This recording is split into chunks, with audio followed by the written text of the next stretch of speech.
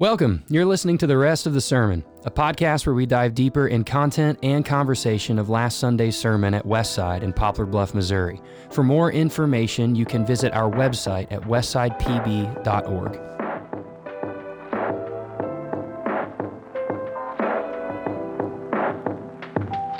We're ready to go. We're here. We're back. Rest of the sermon. 2 cups of coffee from a Keurig in the lobby of Smart Marketing. I need it on this Monday, brother. Yeah, I'm man. dragging. I have been really minimalizing the amount of coffee that I take in, and this is a very large cup for me right now, so yeah. I might start talking a lot in loud circles here. I go through seasons in coffee, so I'll do like hot coffee in the winter, iced coffee, but the amount of caffeine that I intake in a day is absolutely a problem. It's too much. For sure. For sure. Oh, man, that's my bonkers. wife, one of the many reasons why I love her, but like, she just never consumes coffee. Yeah. Like anything. She's hardly, a tea drinker, right? She drinks tea at night. Always decaf. Yeah. And when she has caffeine, dude, it is like 2 days it affects her. Just like if she drank a regular cup of green tea that had, 60 milligrams maybe of caffeine. Half a cup of coffee. Like, would fry her, dude. It's crazy. That's funny. Well, we are continuing our journey. This is part 2 of Acts chapter 2. Last week we were in verses 1 through 13, and that was part 1, and this is part 2 for the really rest big of the chapter. sermon. Yeah, 14 through 47. We get the guy who denied Jesus 3 times preaching the gospel. Amen. Which is incredibly awesome. And so the big idea from this week was the source of the Christian life is the Holy Spirit. That was actually from last week. And this week it's the Holy Spirit empowers believers to proclaim and practice the gospel. But the thing that we worked from here is essentially every movement has a message. Yep. Every movement has a message. The movement that we see taking place at Pentecost and in Acts chapter 2 has a message, and we see the message here in the text that we have for us this week. But I want to start with a personal aspect. What's a message or a sermon that you remember that had a profound impact on your life? Yeah, man, that's a big question. I mean, I grew up as a preacher's kid, and so I remember seeing my dad preach, and I remember there being times where I was like, there's something, this is probably a big deal, like seeing invitations. But the one, when you asked me that immediately came to my mind was, I went to, I was a student pastor in St. Louis, and went to a pastor's conference, and this guy preached. And I don't think I had ever seen someone use their personality, like humor and just, hey, this is who I am, but also exegete. I mean, he just walked verse by verse through 2 Timothy, some of the last verses. I still remember all of his points started with F about Paul's word to Timothy in the last words, and it was just a thing, preach the word to pastors, and I just remember leaving going, man, that was like I remember experiencing the power. I think of the word for the first time. So that's really awesome. For me, it would probably be I downloaded it and like donated the whole $2 and everything because Alistair Begg is my homeboy. He did a series years ago on the fruit of the Spirit, where he covers all of it: love, joy, peace, patience, kindness, goodness, and gentleness, faithfulness, and self-control. And just listening to this was back when I was part-time, I think, at Westside, and doing a lot of driving and stuff, and I was listening to this, and it's so timely with where we're at right now in the Holy Spirit and the Bible. But man, just understanding that apart from the Holy Spirit, we don't have things like peace. Right. We don't have things like kindness. We don't have things like drink 3 cups of coffee. Like, we don't have any of that without the Spirit. It's a phenomenal series, and it was incredibly memorable for me. It came to my mind. That's cool. Really, really good. Well, we are in Acts chapter 2. I'm going to go ahead and read the text from this week. I'm not going to read all of the verses from 14 to 47, but I'll read what we read on Sunday. So if you want to join us, we'll be in Acts chapter 2, and I will be beginning in verse 14. Acts chapter 2, verse 37. Verse 37 of Acts chapter 2. Now when they heard this, they were cut to the heart, and said to Peter and the rest of the apostles, "Brothers, what shall we do?" And Peter said to them, "Repent and be baptized, every one of you, in the name of Jesus Christ, for the forgiveness of your sins, and you will receive the gift of the Holy Spirit. For the promise is for you and for your children and for all who are far off, everyone whom the Lord our God calls to himself." And with many other words, he bore witness and continued to exhort them, saying, "Save yourselves from this crooked generation." So those who received his word were baptized, and there were added that day about 3,000 souls. Verse 42. And they devoted themselves to the apostles' teaching and the fellowship and the breaking of bread and the prayers.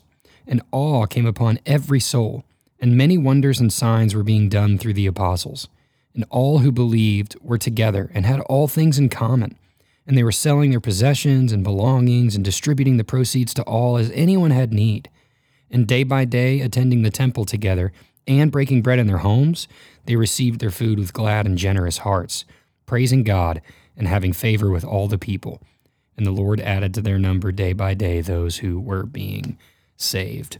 Thanks be to God for his word. Amen. Massive response to the gospel being proclaimed and preached by Peter. People cut to the heart, people asking questions. What do we do about this? And I love that you broke this down for us in this second section of part 2, walking through Acts 2, with the big idea the Holy Spirit empowers believers to do two things.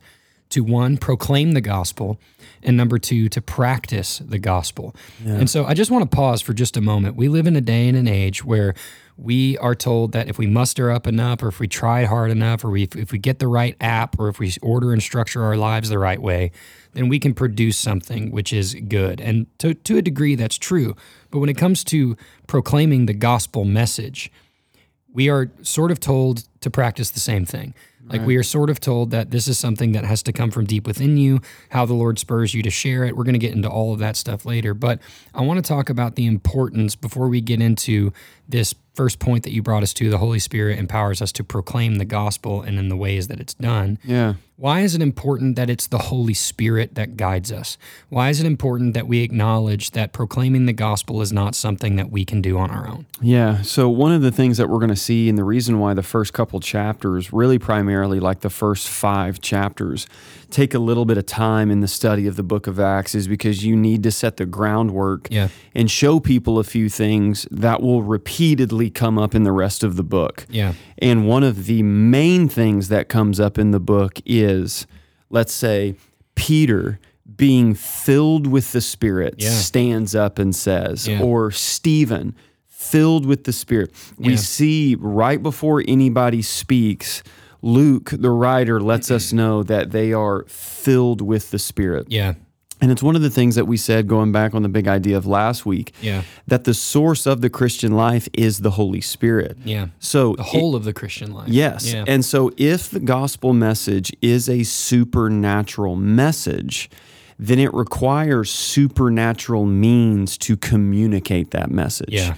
And it is fundamentally the difference maker. And so there are people who are in a room when the gospel is proclaimed who respond and have a certain response to the gospel. Right. And then there are certain people who do not have that response. Yeah. And the beautiful thing is the task and the weight of that does not rely on the messenger. Yeah. That's totally the doings of God and the Spirit. Are there ways that we can violate or poorly communicate or even not communicate the gospel at all apart from the Holy Spirit? Like, what ways do we do that? Yeah, I think it would almost be the inverse of these 4 points. Yeah.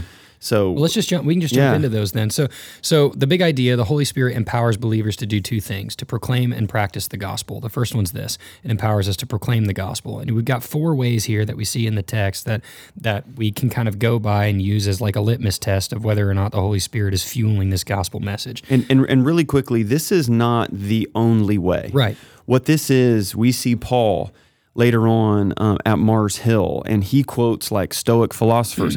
But what these 4 points are general grids that you can lay on probably every sermon in the book of Acts. Yeah. But now we also see Jesus, proclaiming the kingdom over a meal. Right. So this is not the only way, but it's the primary way in the book of Acts. Well, the first way that we see here is actually found in verse 14. We didn't just read it, but you can kind of go back and emphasize it. It's revisit it. Sorry. Open your mouth is the first one. You got to say something. Yep. You got to talk. You got to be willing to speak, all of that. Verse 14, it says here, Peter, standing with the 11, the 11? The 11. That's my notes, yeah. Sorry, right. Standing with the 11, lifted up his voice and addressed them.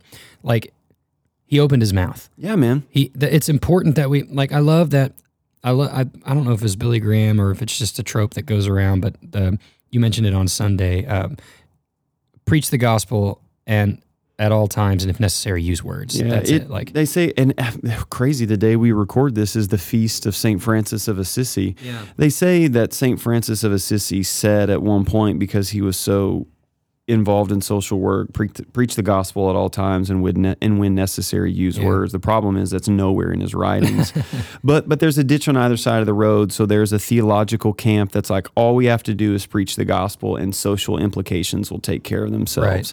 Well, the problem with that is Jesus healed people. Right. He didn't just preach the gospel; he healed people. He fed people. Yeah. And then there's a whole group of people that are like, we just need to love people. We just need to dig wells. Yeah. We just need to feed people, and we'll love them into the kingdom.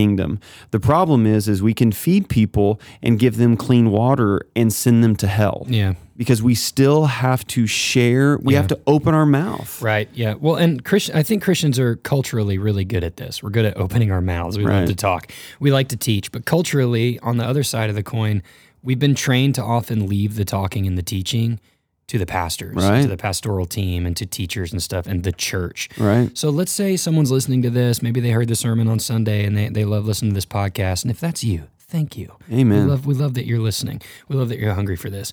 Let's say that person's working an office job, just 9 to 5 in a cubicle. Yep. Doing that, if you could hear that, typing and tapping. What's a way that they can open their mouth? Like maybe even apart from like Paul here or Stephen later on, like standing up on a lunch table and like screaming the gospel in the middle of lunchtime. What's a way that they can open their mouth and maybe in their work environment and share the gospel? Yeah, I think it's very simply doing what you already do. Yeah. And so when we see Jesus say, go and make disciples, it's actually as you're going is what the original language says. As you go, make disciples? Yeah, so let's say it's Monday, you get into the office and, the chit chat is, man, did you have a good weekend?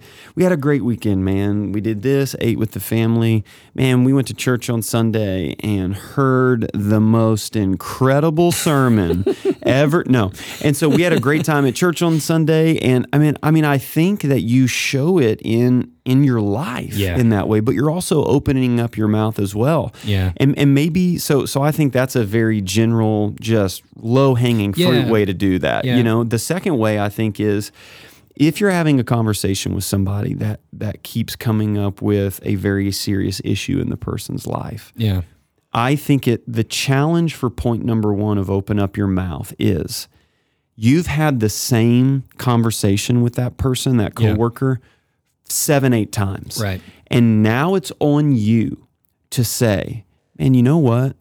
We've had the same conversation about your marriage or about your mother-in-law or about whatever.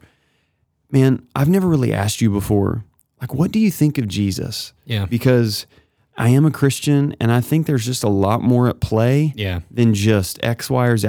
I think we're spiritual beings, and I just never asked you before what you think about that. Yeah, man. I think asking questions more than making statements when it comes to this is very important. You know, so that's really good. We're learning something in Gravity right now, year 2 of Gravity Leadership, which is an awesome resource for leaders. If you guys want to check them out, they're great. We're learning what we were talking about just before, like maybe initiating, hey, what do you think about Jesus? The invitation aspect. We've sort of culturally as believers and just even in the world, we've thought about this idea of time. I don't have time for blank. I don't have time for a conversation, whatever it is. And really what Gravity's getting at and what you had mentioned is inviting people, just as it's translated, as you're going, what you're already doing, as you go make disciples. And as ridiculous as this sounds, it could be as simple as, hey, our family's going to the ball game on Friday night. Yes. Come with us. Yep. Or I coach a basketball team or whatever. Like, let's do this together, and joining people in and just saying, hey, come along with me, see how I live my life. And join in with it. And then those conversations can present themselves and you can open your mouth and have some boldness in that. Which 100%, dude. Yeah, I think it's a very valuable thing for us to take away, to realize we don't have to carve out more time because we only have so many hours in the week. Right. We can just invite people to what we're doing. Do you eat dinner at night? Invite someone home for dinner. Sure. That's great. So open your mouth. Open your mouth. The second one is use the scriptures. Use the scriptures. I love here in verse 16 what was broken down for us, but this is what was uttered through my mind last night when I was dreaming. Right. This is what was uttered through. No, this is what was uttered through the scriptures. The prophet Joel. Like Peter puts his confidence and his emphasis on a message that's already been preached, 100%. a message that's already been communicated. Because, I had this phrase, when you stand up, you better be standing on something. Yeah. And so when he stands up, it says that he stands with the 11 and addresses. He's got to be standing on something for his confidence. Yeah. And he stands on the very word of God to be able to do that. That's so good. We used an illustration of the How God Speaks chart. Yeah. I would love for us to walk through that again. I think it's extremely important because we do live in a day, and we're in the thick of it in the Bible Belt, man. We have so many different denominations. We've got people, like we mentioned last week, Father, Son, and the Holy Bible. Sure. And we've got the other side of the pendulum where if the wind blows and I thought I heard my name rustled in the leaves, then that's the Holy Spirit. Right. Everywhere in between. We can think that we are communicating something that's either biblical or that the Holy Spirit has communicated to us. But I think what this chart does immensely helpful, it roots what we communicate from the gospel in God's word and sort of breaks down how common it is in Scripture for people to quote the Bible, to say something that the Holy Spirit maybe brought to their mind, whatever. So let's go through that chart. I would love to talk about that for a minute. I think the reason why it's important is, because again, what we're seeing in the book of Acts is we're laying groundwork, is one of the primary things that the Spirit does is it empowers people to speak. Yeah. And so just pastorally, I knew, okay, we've got to address this and figure this out, because in what way, shape, or form do we decipher or discern that it's because what we're saying is that Peter, a man, stood up and is saying, God said this. Right. Whoa. Okay, I think it's okay, guys, to recognize and go, wait a second here. Yeah. Is there guardrails? How do we figure this out? It's also important to contextually remember his audience. Sure. From what we remember in the text last week, it's fellow Jews, other people who were devout believers 100%. as well, Jewish believers. So that also drives very home for them. They would have known this passage. Absolutely, for sure. And so what we just said was broken down in 3 categories, and this is the way that I had it taught to me. This is by far and no means original to me, but it's the method, the frequency, and then what we see in the scriptures is, how do we test a word from the Lord? God wants us to do that.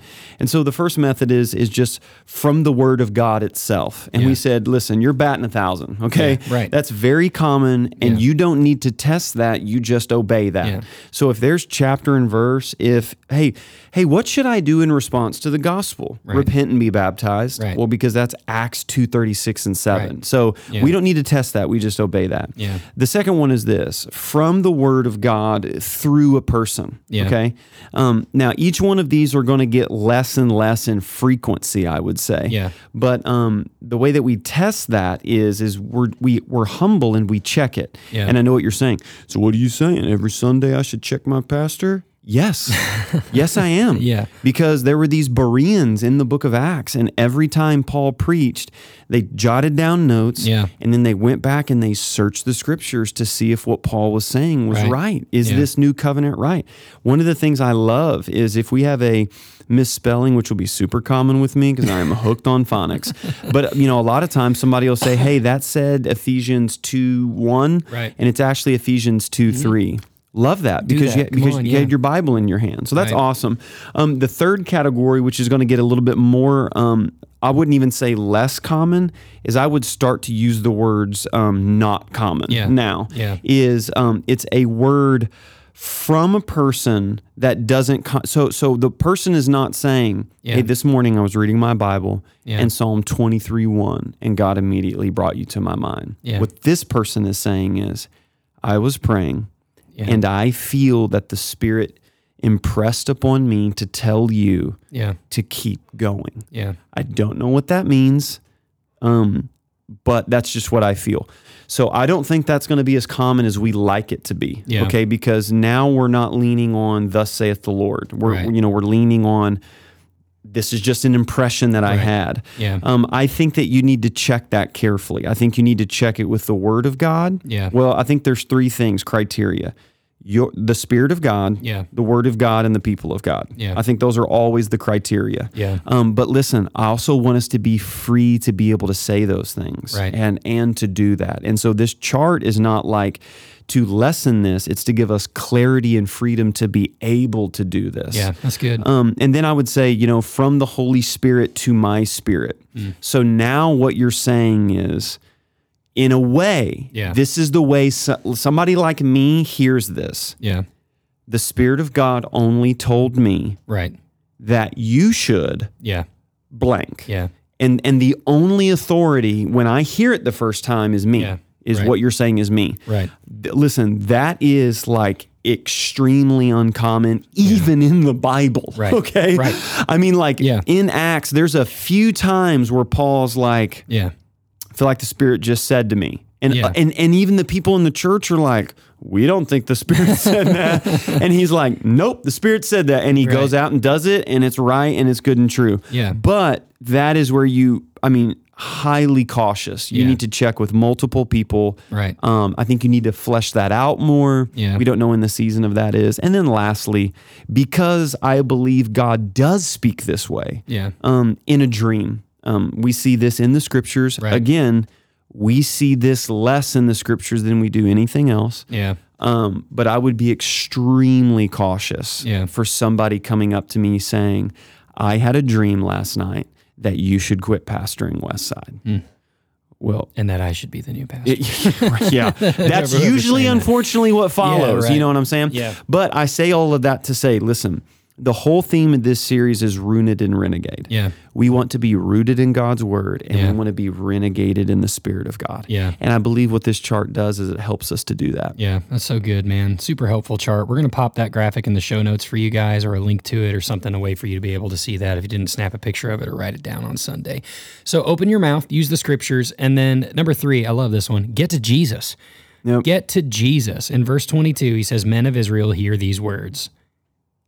Jesus That's of it, man. Nazareth. That's it. Men of Israel, hear these words, Jesus of Nazareth. And then he goes on to reference Jesus way many more times throughout these verses in his sermon. And he says in verse 36, let all the house of Israel therefore know for certain that God has made him, Jesus, both Lord and Christ, this Jesus whom you have crucified. We've got to get to Jesus. Yeah. And I think this is why this is so important, because inevitably somebody's going to have questions. Right. Hey, so do you think the earth is 6,000 years old, or what happened to the dinosaurs? Everyone who asks that question sounds just like that. Yep. And my response is, I don't know. Right. But what do you think about Jesus? Yeah, man. Because listen, Jesus separates himself from every other shaman. If everybody else said, this is how you get to God, Yeah. Jesus said, I'm God. Yeah, man. And if that's true, we have to reckon with it. Yeah. And so I think constantly divert the conversation back to Jesus as much as you can. Historically, this person. What do you think? Because there's a lot in Western evangelicalism when it comes to sharing the gospel. Like, we may even have open your mouth and use the scripture as well, but when it comes to getting to Jesus, Yep. it's almost neglected or like very hesitant to do that. What do you think, other than, I mean, I have an idea for an answer, but what do you think causes, what do you think is one of the root causes that keeps us from getting to Jesus? Get to my agenda. Yeah. I mean, I remember my dad saying his testimony. Before he was saved, he worked in this factory, and there were these other guys there who were Christians. He didn't really even know that they were Christians. My dad has an experience watching Billy Graham on TV. My dad's got long hair, beard, looks like the Beatles on Abbey Road. And he goes to work the next day and is like, bro, I got baptized Sunday. And then all of a sudden, these guys started going, were you baptized in Jesus' name? Oh, Did you speak in tongues? Yeah. Who did your baptism? Was it in the KJV Bible? Was Right. it? And Dad said he'll never forget going, well, you never talked. I didn't even know you were a Christian. Right. You never talked to me about Jesus. And instead of thanking and being grateful, Yeah. you want to argue with how I was baptized.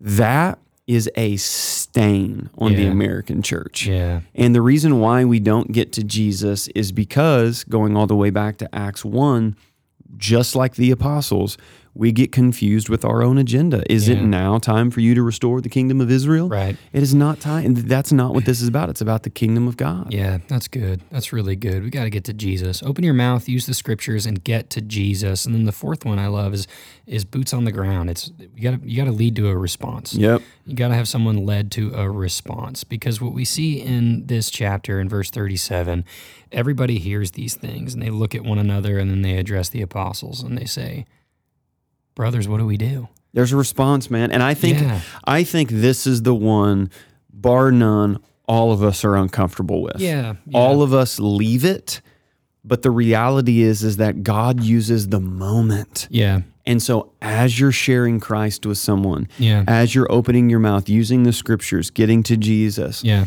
you can say, "Hey, do you want to pray right now? Is that Right. something that you want to do now? Yeah. What do you think about that now?" Yeah. You've got to put the ball of responsibility in their court. Yeah. Well, and I think I want to talk about this for just a moment, because the way I grew up in North Texas, sort of the Bible Belt, but the church was a little more on the opposite end of the spectrum in terms of biblical stuff. And then we're in the thick of it now in the Bible Belt, where you see the whole spectrum. And I think when people hear, and maybe even us, we hear lead to a response, we immediately go to those like track questions of like, if you were to die today, do you know where you'd go? Right. Like, and is there, what is a loving and gracious but truthful invitation that we can extend to somebody to respond to the message of Jesus in the content that we're in, the context that we're in Southeast Missouri? I think there's two things, because there are two responses to Jesus that we see in the Gospels. Yeah. The first one, Jesus asked this question himself, so it's a very good tool to use. Yeah. Who do you say that I am? Right. So I think you can lead to a response and say, who is Jesus to you? Like, who do you say that he is? Yeah. There's that. Or the second one is, have you ever experienced the love of God in Jesus Christ? Let's go. Yeah. Have you ever experienced that in your life? Yeah. Because through a humble response, you can. So I think those two are very healthy ends of the spectrum. Yeah. Who do you say that Jesus is, and have you ever experienced the love of God in Christ? It's interesting to me that it goes back to asking questions again, which is really helpful, as opposed to just making statements. Yeah. Statements can be made, but questions are powerful. Sure. Open your mouth, use the scriptures, get to Jesus, and lead to a response. And ultimately, the application here, what you led us into, is salvation is not an invitation from a nice guy, but it's a summons from a king. 100%. It's an authority that is ultimately submitted to.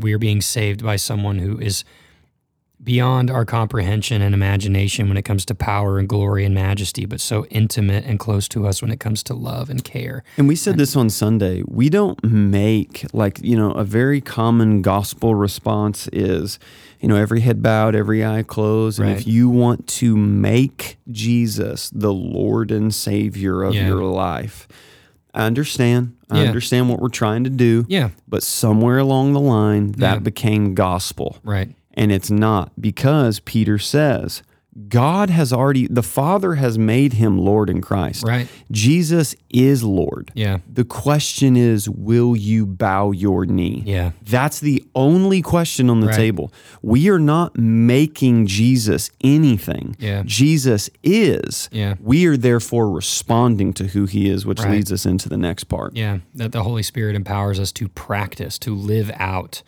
the gospel. Yeah. I love your illustration about Isaac Newton and sort of the law that he had. Not thermodynamics, was it gravity?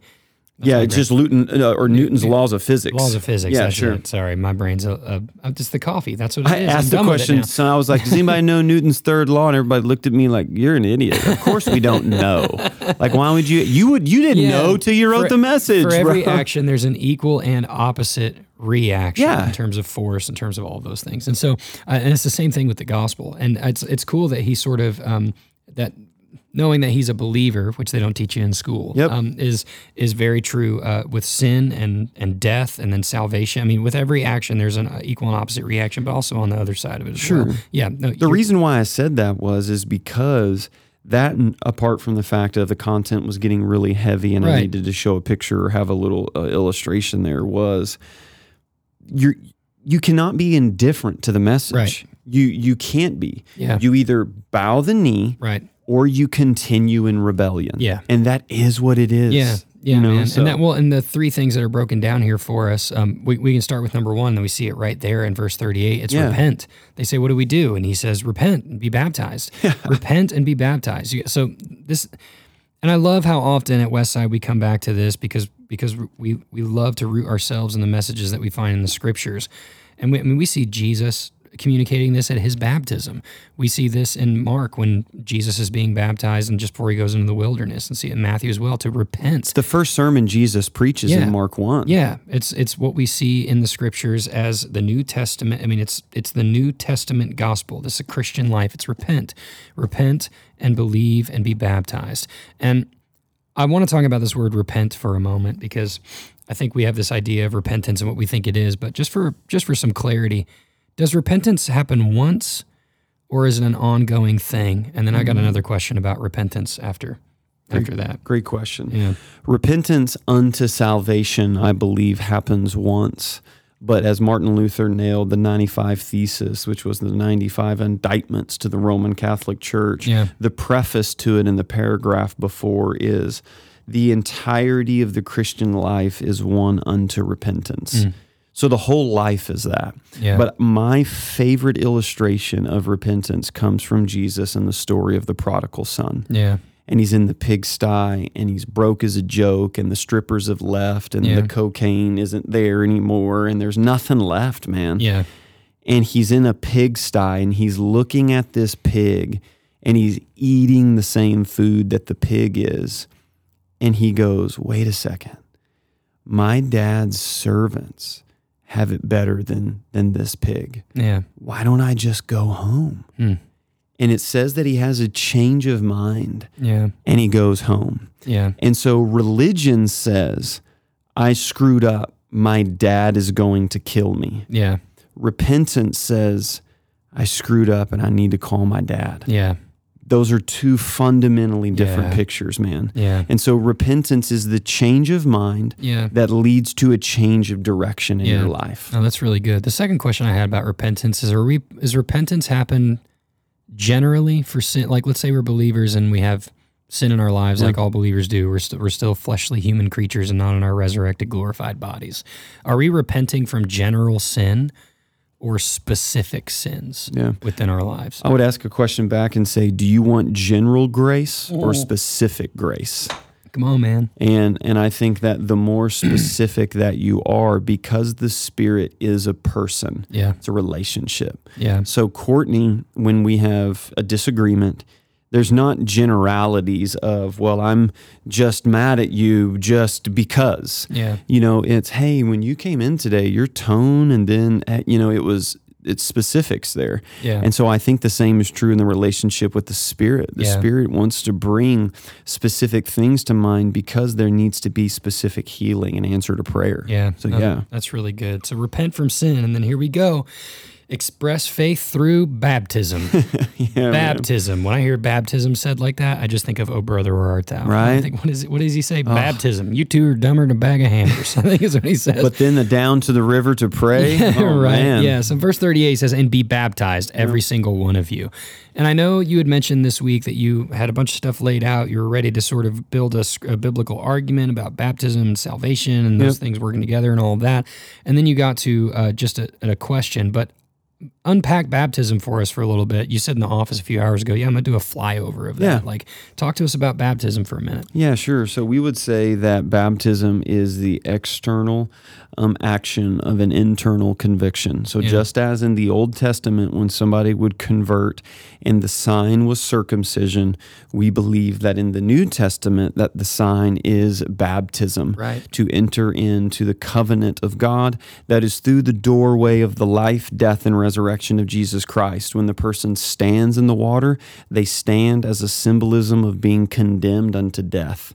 And then when they go under that watery grave, they unite with Christ as he was buried into the ground. And as they come out of that water, they come out in symbolism of the resurrection of Jesus Christ to walk in newness of life. It is the tangible, physical way that God has left us to express our faith. I believe they're called the sacraments or the ordinances, which is the Last Supper, Eucharist, communion, and then baptism. Yeah. These are big deals that Jesus has left his church. Yeah, no, that's good. Well, and there are a lot of questions that are asked among Christian circles about baptism and whether, should I do it? Should I not? I've been a believer for so many years, but I've never been baptized, or is this going to save me or make me, sin less or anything like that? But I also love what you got to is just the question that you asked is, why are you asking? Yeah, I just felt really convicted last week because I had this whole dissertation, and we'll get to it in Acts, and I'll talk about it here in just a second. But I was like, I had all this stuff lined out, and why Acts 2:38 isn't blank, and some people do blank, and then I just felt that again, you need to check this. I just had the impression from the Spirit of God, just kind of go, why are you asking? Yeah, because and this was the big thing for me because they didn't. Yeah. They asked, what should we do? They just and they got the answer. Yeah. What do we, if this is true, what do we do with our life? And so I made a bit of a confession because I am in this camp as well. How often do we use theological debate as a distraction for biblical obedience? Yeah. It's a lot easier to try to parse, when do you get the Spirit? Right. Is it all at once? Is it subsequent? Is it unto salvation? Is it like this, that, and the other? And the whole time you've never been baptized. Right. And it's just like, oh, man, But I mean, I think to answer a couple of questions. Number one, baptism, what we see prescribed, I believe, prescribed for us in the book of Acts is they heard, they believed, they repented, they were baptized. Yeah. That's why I am under the conviction of believers' baptism. Yeah. So we don't baptize infants at Westside. Yeah. Listen, I was at a season in my life where I was so close to being Presbyterian. It was insane. I had Roman under the faucet, almost ready to go. But this is a conviction that I hold. I have brothers and sisters in Christ who have very strong convictions the other way. And you know what? We're all going to be in heaven together. Okay? But here's what's not questioned. Should you get baptized? Right. Both camps agree. Yeah. The New Testament knows nothing of an unbaptized follower of Jesus Christ. Yeah. I believe, and here's the sentence, baptism does not save you. Yeah. If you look at Acts 2:38, everybody says, well, look at Acts 2:38, Peter says that you got to be baptized for the forgiveness of sins. Right. Well, the word for can be used in a number of ways. Right.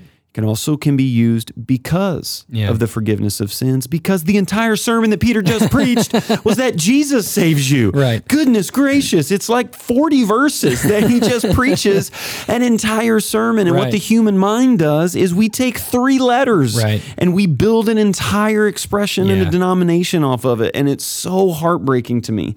So number one, that's not what it means. Yeah. And even grammatically, if I said, Tyler, why don't you take 2 Tylenol for your headache? Right. Well, am I saying that these 2 Tylenol give you a headache? Maybe. Right. Because you have a headache, take that is the way that Peter's using that phrase, okay? Yeah, no, Number 2, the only thing that is required for you for salvation is the sin that you have committed to contribute to it. Yeah. The only reason, if you give any other answer to the question, Dr. Martin Lloyd-Jones would travel around and visit his people in his congregation. He became greatly troubled as he would go over to their house, catechize them, and have tea and all this type of stuff. And he would ask them, how or why are you a Christian? Yeah. He said they would get really nervous. Well, duh, because Dr. Martin Lloyd-Jones is sitting in your living room, so that would be nerve-wracking in and of itself. But he said he got heartbroken because they would always answer in the first person. They would, inevitably say, well, I prayed, or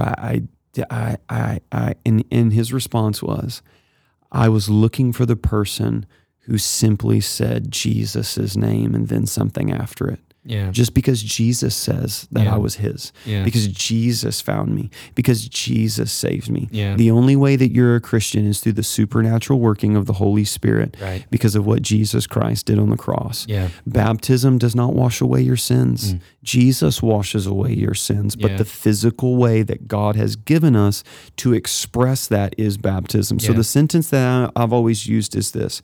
Baptism is not what saves you, but baptism is what saved people do. Yeah. And I just think that's very helpful to answer the question. That's really good. Well, every year in the fall and the spring, we have connection class, and immediately following connection class, we have baptisms. Yep. So we've got a baptism service coming up here in a couple weeks. Man. And we have our baptism class on October 20th. If you have heard all of this and on Sunday, and you have not been baptized since the moment the Lord saved you, we would invite you to do that. Come to the baptism class on October 20th. There's a sign-up sheet in the lobby at Westside, or you can just send an email to info@westsidepb.org and let Pastor Jason or myself or someone at the church know that you would like to join that and sign up for that. And listen, if you have questions too, there's a lot of people that are like, should I be rebaptized?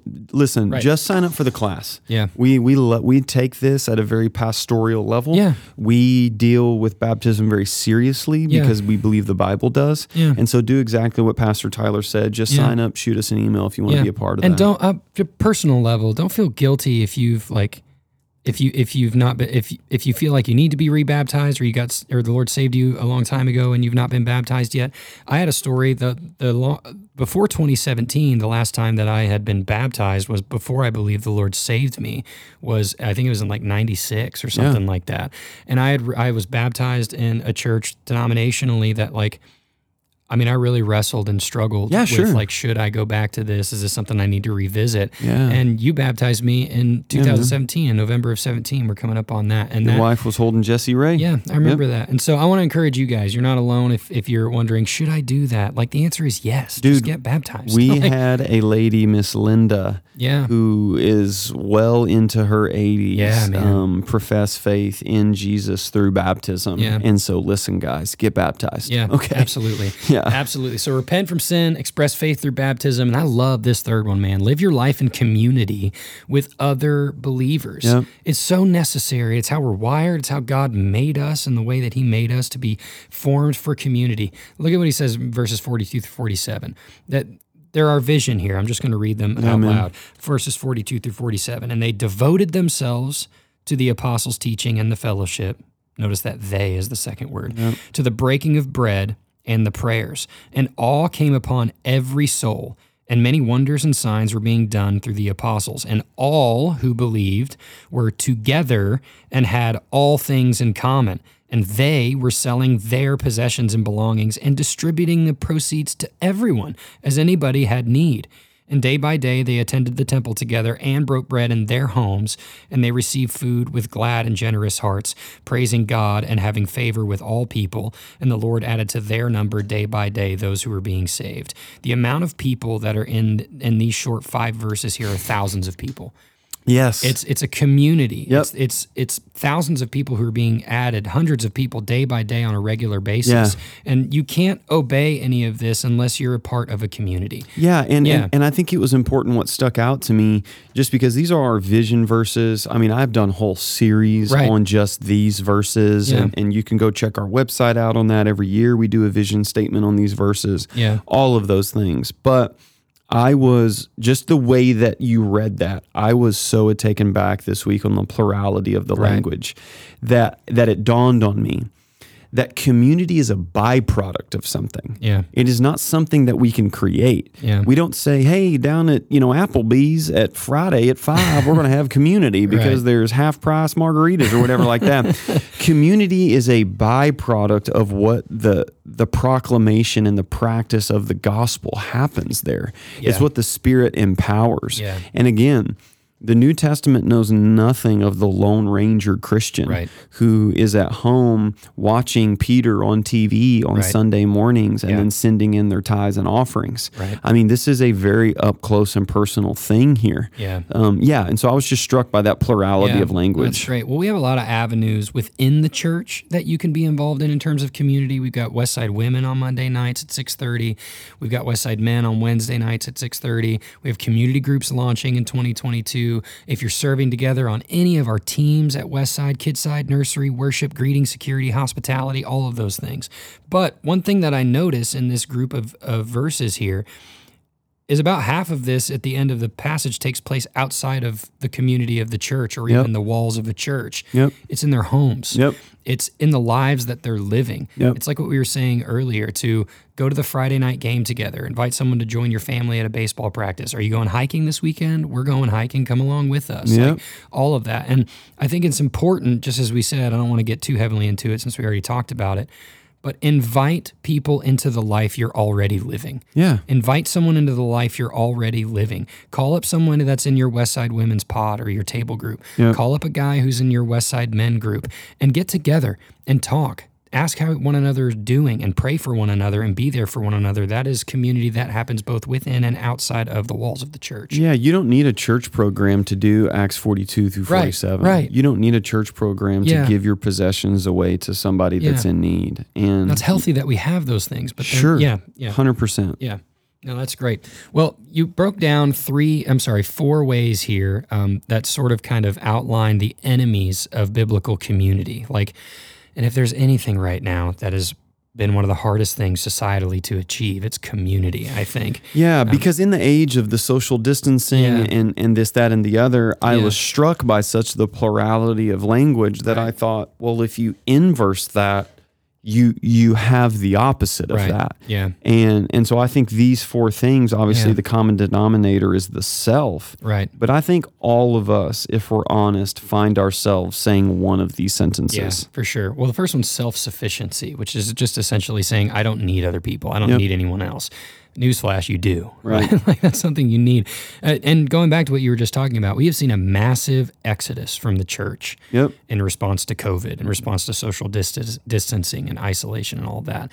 And people are, to our detriment and horror, people are kind of realizing or maybe believing a lie that they don't need the local gathering. Yeah. They don't need to come to church. They can stay home. They can watch the live stream. They can X, Y, and Z, everything you already said. How can we as believers encourage those who feel like they don't really need to be in a physical community or come to a gathering or be around other people? Yeah. Well, first off, I would say everybody thought when COVID happened, they were like, whoa, look, the future of the church is online. And then in about 3 weeks, we realized, no, that's not the future of the church. Right. So I would just gently, but I believe firmly say that you cannot obey 95% of the commands in the New Testament without being involved in other people's lives. Yeah. And so to say, I don't need other people is about as anti-Christ. Yeah, right. That is very much so something that the enemy wants to do is to isolate. Well, and just be do honest that. with yourself. If you're listening to this, the last time, maybe even now, that you were isolated and alone and outside of community, how's that going? Right? How's your marriage? Yep. How's your relationship with your kids? How's your relationship with your family? Yep. It's likely not well. 100%. And I would say that's because we are wired to be in community, but also called as believers and people who claim Jesus Christ as Lord and Savior in our lives. We've bowed the knee that we are going to be committed to the church and to God's people, to being in community. So we can't be self-sufficient because we do need others. The second one is self-protection, which hits a little harder, kind of stings, says I can't trust other people. Maybe you can, maybe you can't, but I think ultimately the question I want to ask is how can someone who's been deeply wounded, whether it's by the church or by a believer within a congregation, how can we encourage them to take heart and try again? I would probably use a C.S. Lewis quote where inevitably he says that if you try to protect your heart by locking it away, inevitably you'll find your heart grow cold and then shatter into a million pieces from you trying to protect it. And the reality, what he's saying there is that you will get hurt. The common denominator and the difference in the Church of Jesus Christ is we don't bail. There is forgiveness here. Right. There is growth here. There is, so yes, you will get hurt. That will happen because my favorite definition of church is sinners in close proximity to one another. That's like totally what that is. And so that is going to happen, but the difference is that you don't bail. And I believe that on the other side of that obedience of not bailing is the deepest relationships that you'll ever have. Yeah, no, that's really good. That's really good. Self-sufficiency and self-protection, and then we get self-righteousness. Self-righteousness, which is long-nosed snobbery. I'm better than other people. Yeah, for sure. Newsflash, you aren't. Okay. But I think there's things that happen in community, and if somebody's confessing something, we sort of, some people, depending on the personality that you have, you just sort of make this little tally mark like, yeah. oh my God, you struggle with that on the weekend? Like, I can't believe that Right. you were drunk and that you dealt with that. Yeah. And I don't struggle with any of those things. Right. Like, it's the plank and the log in your eye, Right. you know? Yeah. Well, I wrote down here, and just in allusion to Paul and his conversion, you can get off the horse or God can knock you off. 100%. It's Psalm 23. You can lie down or he'll make you lie down. That's it, man. Either way, this communal life requires humility. It's part of it's part of an aspect of living with the Spirit of God alive inside of us. This humility and this lack of self-righteousness or the absence of it at all. I want to ask an important question, because I think the self-righteous think that it doesn't hurt anybody to be self-righteous. All it does is lift myself up and make myself feel better. Who suffers in community with the self-righteous? Like, for those who are self-righteous, who does that hurt? Well, I would say this, number one, because the way God's commandments are given to us, you can't sin in isolation. Yeah. So Yeah. nobody sins in isolation, because Right. that's why the first commandments are directed towards God, and then the rest are directed towards our neighbor. Yeah. So if somebody is self-righteous, essentially what you end up have is this Phariseeism, to which Jesus says is the most dangerous, Yeah. because it has an appearance of the knowledge of God and an Right. appearance of the power of God. But the reality is inside you're filled with dead men's bones. Yeah. And so, like, simple questions to ask yourself is, do I struggle apologizing? Do I struggle, being led in a relationship? Do I struggle asking for help? Do I struggle being honest? Do I struggle showing people that I'm hurt, that I'm afraid, asking for help? All of those things are self-righteous. Yeah. And listen, that little demon lives in all of us, man. Yeah, absolutely, 100%. Self-sufficiency, self-protection, self-righteousness, and the last one is self-serving, which in quotations here, it would seem right. I need other people. Right. In reality, we do, but we need community. But I want to talk about how is this different? How is this self-serving idea different than a healthy understanding of what community offers? Yeah, this is where I wish I could have read one of my favorite Dietrich Bonhoeffer quotes, but it's where he says that if you love your idea of community, Yeah. you will inevitably kill the community that you're a part of. Yeah. And it's this ideology, Instagram. Right. I need the affirmations. I need to be around other people because I need to either A, be needed, Yeah. B, be wanted, be able to meet needs, and then hear them say blank. And inevitably what happens is that biblical community becomes an idol Yeah. that will never fulfill what God was given you to fulfill. Yeah, there's a lot of I's in those statements too. Yep. I think a good way to kind of wrap up all of this is a healthy way to join with biblical community is to say we need each other. That's it. We need Jesus. We need Jesus and we need each other. So if you're listening to this, maybe you've been absent for a while. We miss you. We love you. We want you back. If you're listening to this and you're thinking about leaving the church, don't bail. We love you. We need you. And you need us, and we need to be around one another because this is a way that we live in biblical community together. I think. Go ahead. Go ahead. I think what was cool, what you guys did Sunday in family worship, is we're even trying to teach our kids this. And so the song that we sang was Jesus Loves Me, right? Which is great. Yeah. But then you guys changed it to the second part. It was like two halves of the song, and it was Jesus Loves Us. Yeah. This I know. And so it was the plurality of language because you want to teach kids from the very beginning that it's us, that it's we, not me, and all of that. And I just love that you guys did that on Sunday on family worship, because I thought, man, people don't even realize the theological statement that's making, because we grow up with Jesus loves me, the personal, private aspect of that. But teaching our kids the we aspect in the body of Christ is so important. I just appreciated that. I think it was a statistic that you sent me a couple weeks back about the crisis in terms of me versus we language that is in the singing gathering. Yeah. When it comes to the portion of us singing and declaring songs together. CCLI, I think it was somewhere around 70 to 80% of the top songs on Christian radio and sung in church are in the singular personal. It was the reverse of that was more striking. It was 5%. Yes. use we and us language, communal language. And so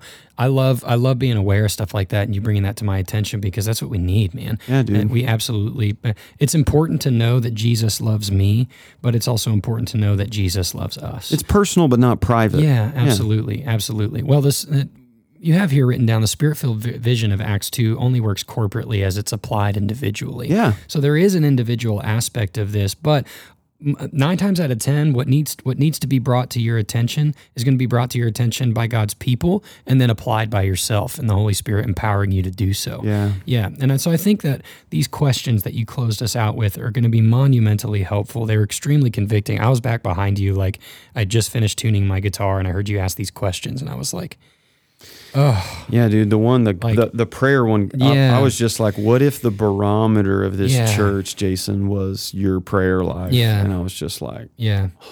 yeah. Yeah, same thing with serving, and same with love as well. So I'm going to ask these questions and let them sit, and then I'm going to read this quote by John Stott. Actually, I'm just going to go straight to 1 John chapter 4 after I read this. So here are the questions. What if the majority of Westside served as much as you do? Where would we be? Would we have a lot? Would we have a little? What if the majority of Westside gave as much as you do? Where would we be?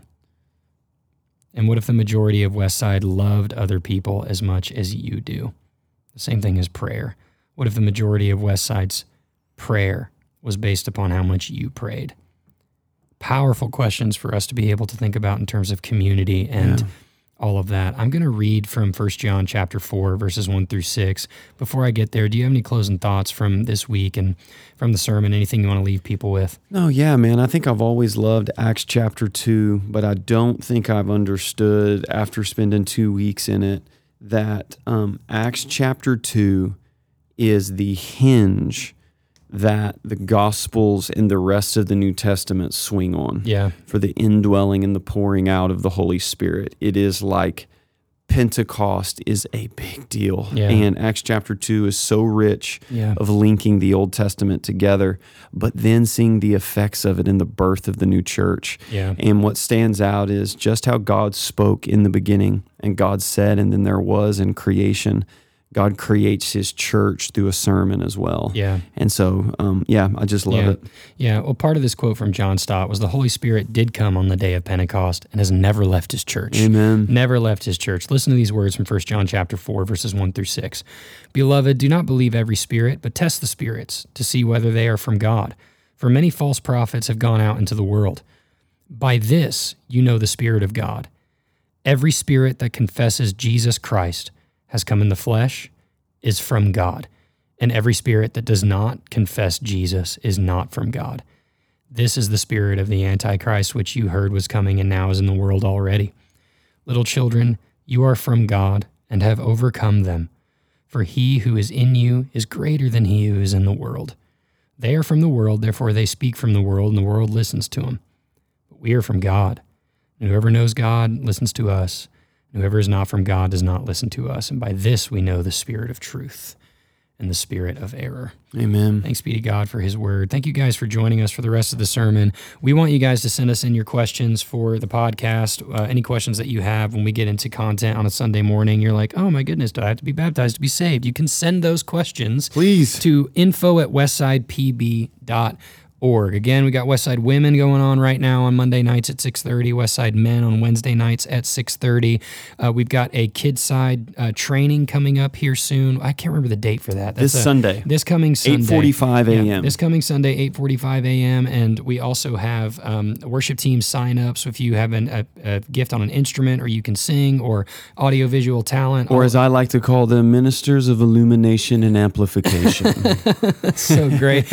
We've got applications in the lobby at the Welcome Center at Westside for you to check out. Anything else I'm missing? Anything else we got Fall Fest coming up at the end of the month. 24th. Check that out. Everything's going to be great. Yes. It's just fall, man. Yeah. It's just fall, which means get baptized and get in church. I don't know. I just love it, man. Repent, I love it. believe, be baptized, Yes. and come to Fall Fest. Yes. That's in there. It's the new translation. I love thank it. you guys. We love you. Thanks for listening to the rest of the sermon. And as always, may everything we say and do be all about Jesus. Blessings, guys.